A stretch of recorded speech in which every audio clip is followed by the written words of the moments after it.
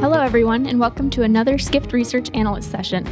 I'm Megan Carty, Research Associate here at Skift, and I'm joined by Rebecca Stone, Senior Research Analyst, who wrote a very interesting recent report, a deep dive into operating and branding strategies for hotels. Today, we're going to talk about some of the key takeaways from that report and learn more about what it means to be a hotel owner in today's environment. So let's dive right in. Rebecca, I know the report goes into a lot of detail on branding decisions, our view on independents, non-branded management companies, soft brands, and more. But just to start, can you give us some of the basics for listeners? Can you go over some of the different ways to own a hotel and the pros and cons of each? Sure, Megan. So there are now tons of permutations on how to structure the ownership or operational structure of a hotel. But for simplicity's sake, I'll just say there are 4 ways to own a hotel. 1, you can own and operate the hotel yourself, but have some sort of franchise agreement to flag the property with a brand. 2, you can own the property, but use a non-branded operator to run the hotel and remain independent. You can own the hotel, use either a non-branded operator with a franchise agreement or a branded operator to operate the hotel as a brand. Or 4, you can own and operate the hotel as a completely independent property. Now, when it comes to doing a franchise agreement or a management agreement or going it alone, the owner essentially has to decide how much control she or he wants.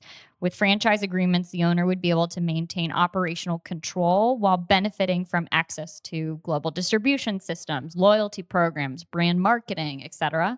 The downside would be losing control over branding decisions or marketing, or contracts tend to be long, and other various factors. Now, when it comes to management agreements, you don't necessarily need the expertise to run the hotel because you hire somebody else to do that. The challenge is you have to pay those base fees regardless of how that operator performs relative to its competitive set. Finally, if you want to do everything yourself, ownership is great, but obviously you bear all financial risk and have to pay for marketing and do everything yourself, essentially. That's super interesting, Rebecca. Can you give us any perspective on where the world stands for some context? How many hotels are branded versus not branded, or managed versus franchised? So in North America, hotels are primarily branded at around 70% versus 30% unbranded.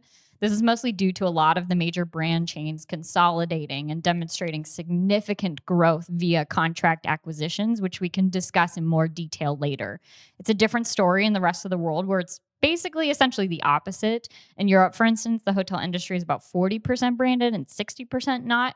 We at Skift Research estimate for the entire world, it's about 50-50 at this point, but this clearly indicates there's a lot of branding opportunities internationally.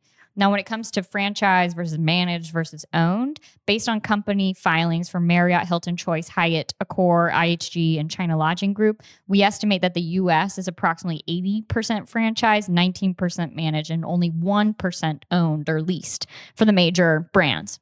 However, internationally, given that the industry remains very fragmented still, we estimate that about 14% of rooms are owned or leased, 55% are managed or operated, and 31% are franchised. Now, the possible explanation as to why things are more managed abroad is that management agreements allow the operator to maintain more control over the day-to-day operations at the property, as well as gain more expertise in a potentially foreign or new or different geographic region. Wow. So based on what you're saying, I suppose that would imply that the major brands would have been shifting more toward franchise and being asset light. Can you help us better understand why this trend is happening? Yeah. So as many people know, we're seeing the large public hospitality and major brand chains essentially exiting hotel ownership. There's 3 key reasons that we see why this trend is happening. For one, the business models are more profitable. Franchise margins can be in the upper 50s or 60% range, and management contracts are somewhat below that. And then ownership margins tend to be somewhere in the teens or 30s range, depending on where we are in the cycle.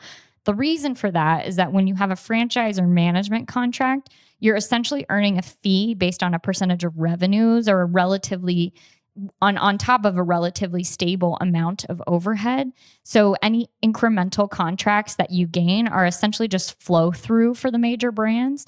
And then they don't have to worry about real estate values or volatility, which leads me to my second point, which is that the business models for franchise and management are more stable because contracts are based on fees, either a percentage of revenue or some fees are based on a per booking or a reservation basis. But essentially, the fees reduce volatility. For owned hotels, the owners have to deal with an extremely fixed cost structure. Keep in mind, they're paying for labor, marketing, capital expenditures, everything, all of which has to continue, even if we're in an economic recession and the revenues just aren't there. We saw this in the last economic recession when asset-heavy hotel companies that we analyzed were down close to 35%, while asset-light companies were only down 19%. And this is on an EBITDA, earnings before interest, taxes, depreciation, and amortization basis. So basically, brands are essentially de-risking themselves by being asset-light. And finally, number 3, investors recognize these benefits. They see higher margins and more operational stability as being associated with asset light as being worth a higher stock price valuation. So Choice, which is a completely asset light hotel company, for instance, essentially has always traded at a higher valuation than, say, a hotel REIT or a Hyatt, for instance. So why do people own hotels then? Well, because some people love not only to make a return on a real estate investment, but also the opportunity to wow guests with a unique experience and provide a place of shelter or a space for people to meet and gather, a community. When a hotel owner appropriately positions a property by making smart, efficient, innovative decisions, the outcome can be a financially rewarding and personally fulfilling experience. Not to mention, particularly in expansionary times, given hotels have relatively fixed cost structures, the cash returns can actually be pretty hefty. All right, that makes sense. Then why don't we just dive in and you explain some of the benefits of affiliating with a major brand such as Marriott or Hilton? Sure. The biggest reason that hotel owners may want to become associated with a brand, either via a franchise agreement or a management contract, is that there really is strength in numbers. And this can benefit a hotel owner in a number of ways. For one, brands have huge loyalty programs that can help drive travelers to the property in low demand times. I mean, Marriott has 110 million members now, and Hilton is at 71 million plus. Chrissy Gothried of Apple Hospitality REIT told Skift Research in an interview that the loyalty percentage at their branded properties was in the mid 50% range, meaning if they cut off access to brands, they'd lose 50% of their occupancy. Other benefits include lower distribution costs, as the major brands are able to negotiate lower commission rates with the online travel agencies like Expedia and Priceline are now booking in the low teens, whereas some independents may pay up to 30% commissions to the OTAs. Access to big travel buyers and GDS like Sabre and Amadeus also bring in a lot of business to these properties. The major brands are also generally able to negotiate procurement savings, in terms of inventory on behalf of owners. And in addition, although owners pay for the marketing, the collective dollar amount of total owner marketing dollars can just have more power and have farther reach than an individual hotel owner can likely do on its own. And the major brands also investigate new technologies on behalf of the owners before rolling them out, a cost that some owners aren't really able to pay for themselves.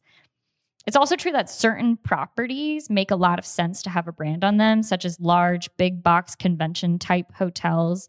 They're sometimes better suited to being managed by, say a Marriott or a Hyatt, because the major brands, they have considerable expertise in running these large, complicated properties with a national sales force to back it that help organize food and beverage and catering and large conventions and other types of meetings better than potentially others could do.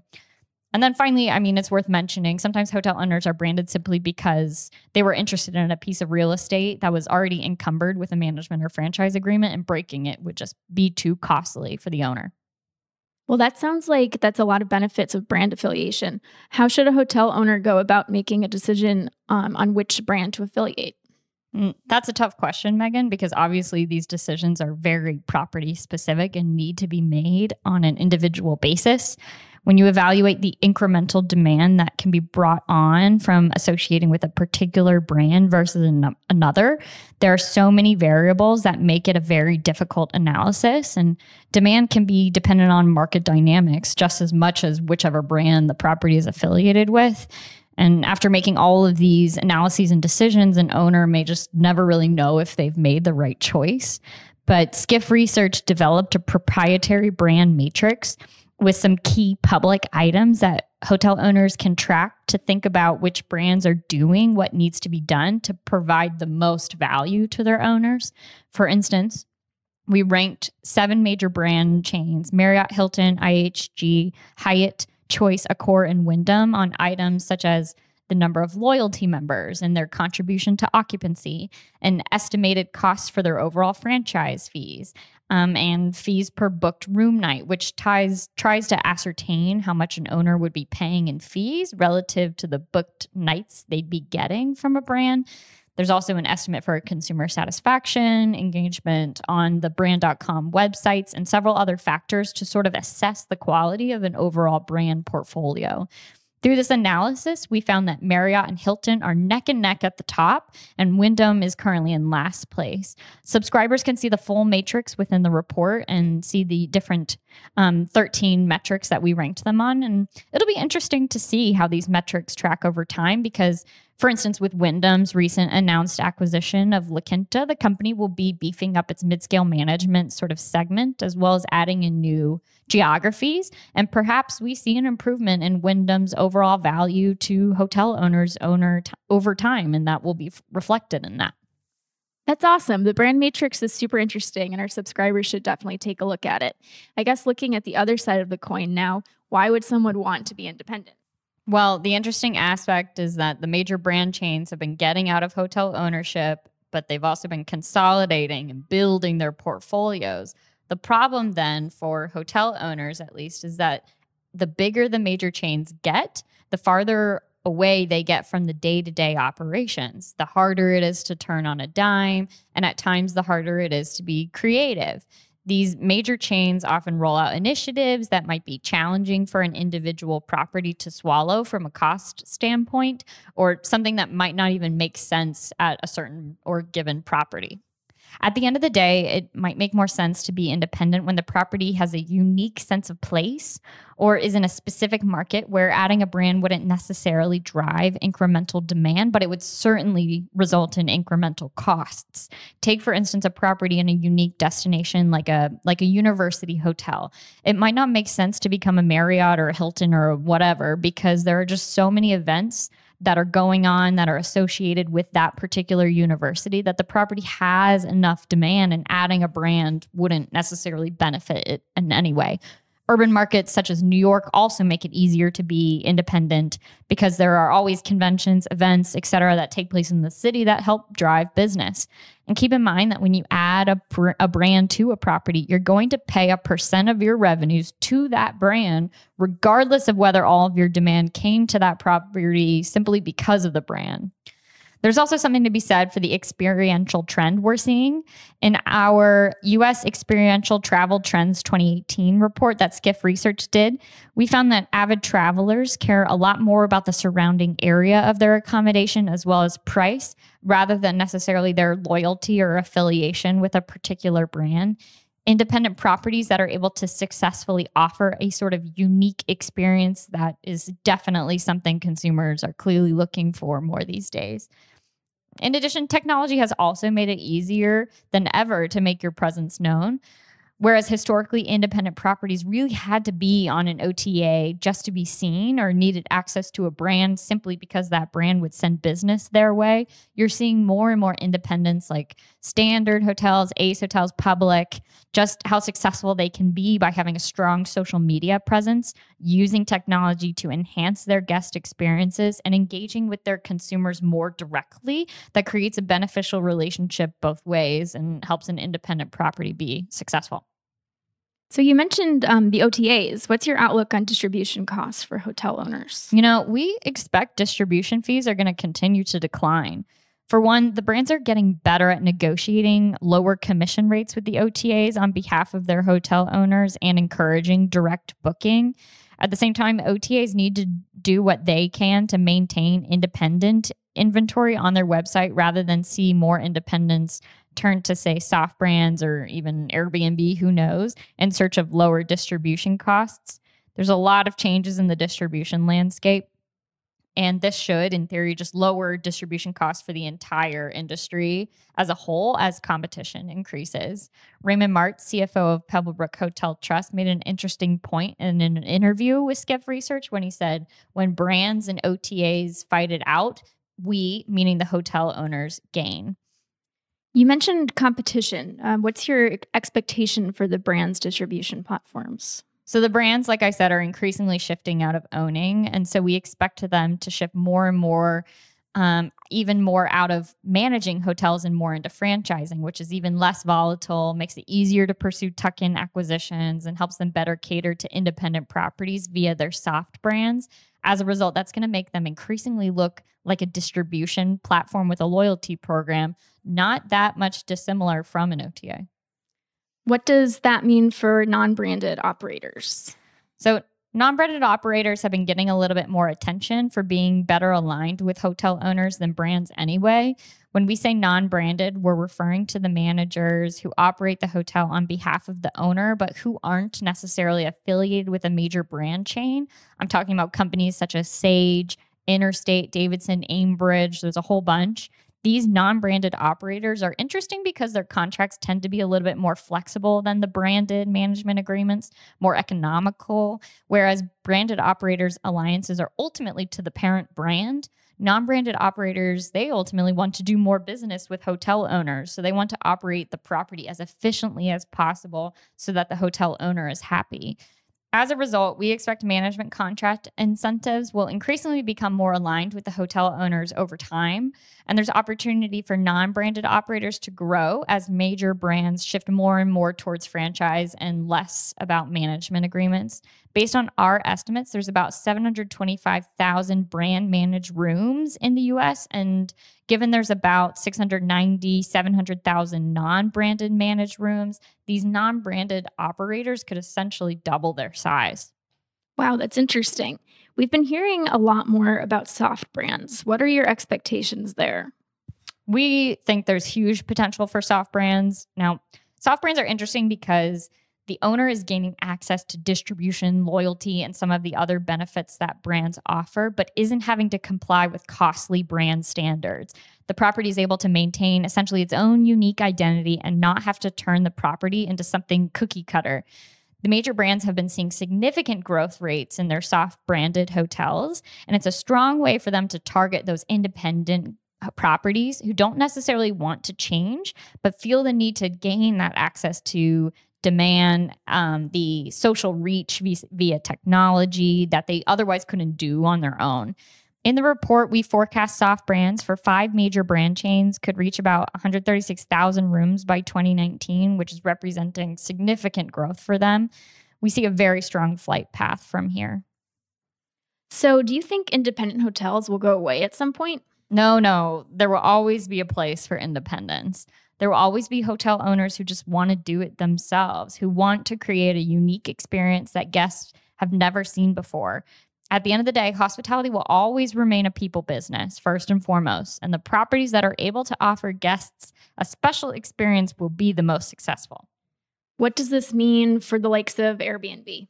Well, there's definitely room for Airbnb to get more involved here, and it looks like they have what appears to be an insatiable appetite. But listeners will have to tune in to the next Skift call, the Airbnb threat, next Tuesday, March 13th at 1 p.m. Eastern Standard Time to hear more about that. Thanks so much for sharing some of your thoughts today, Rebecca, from this interesting deep dive for hotel owners. Subscribers can check out the full report on the website, as well as the latest from Skift Research at research.skift.com. Thanks, everyone, for tuning in.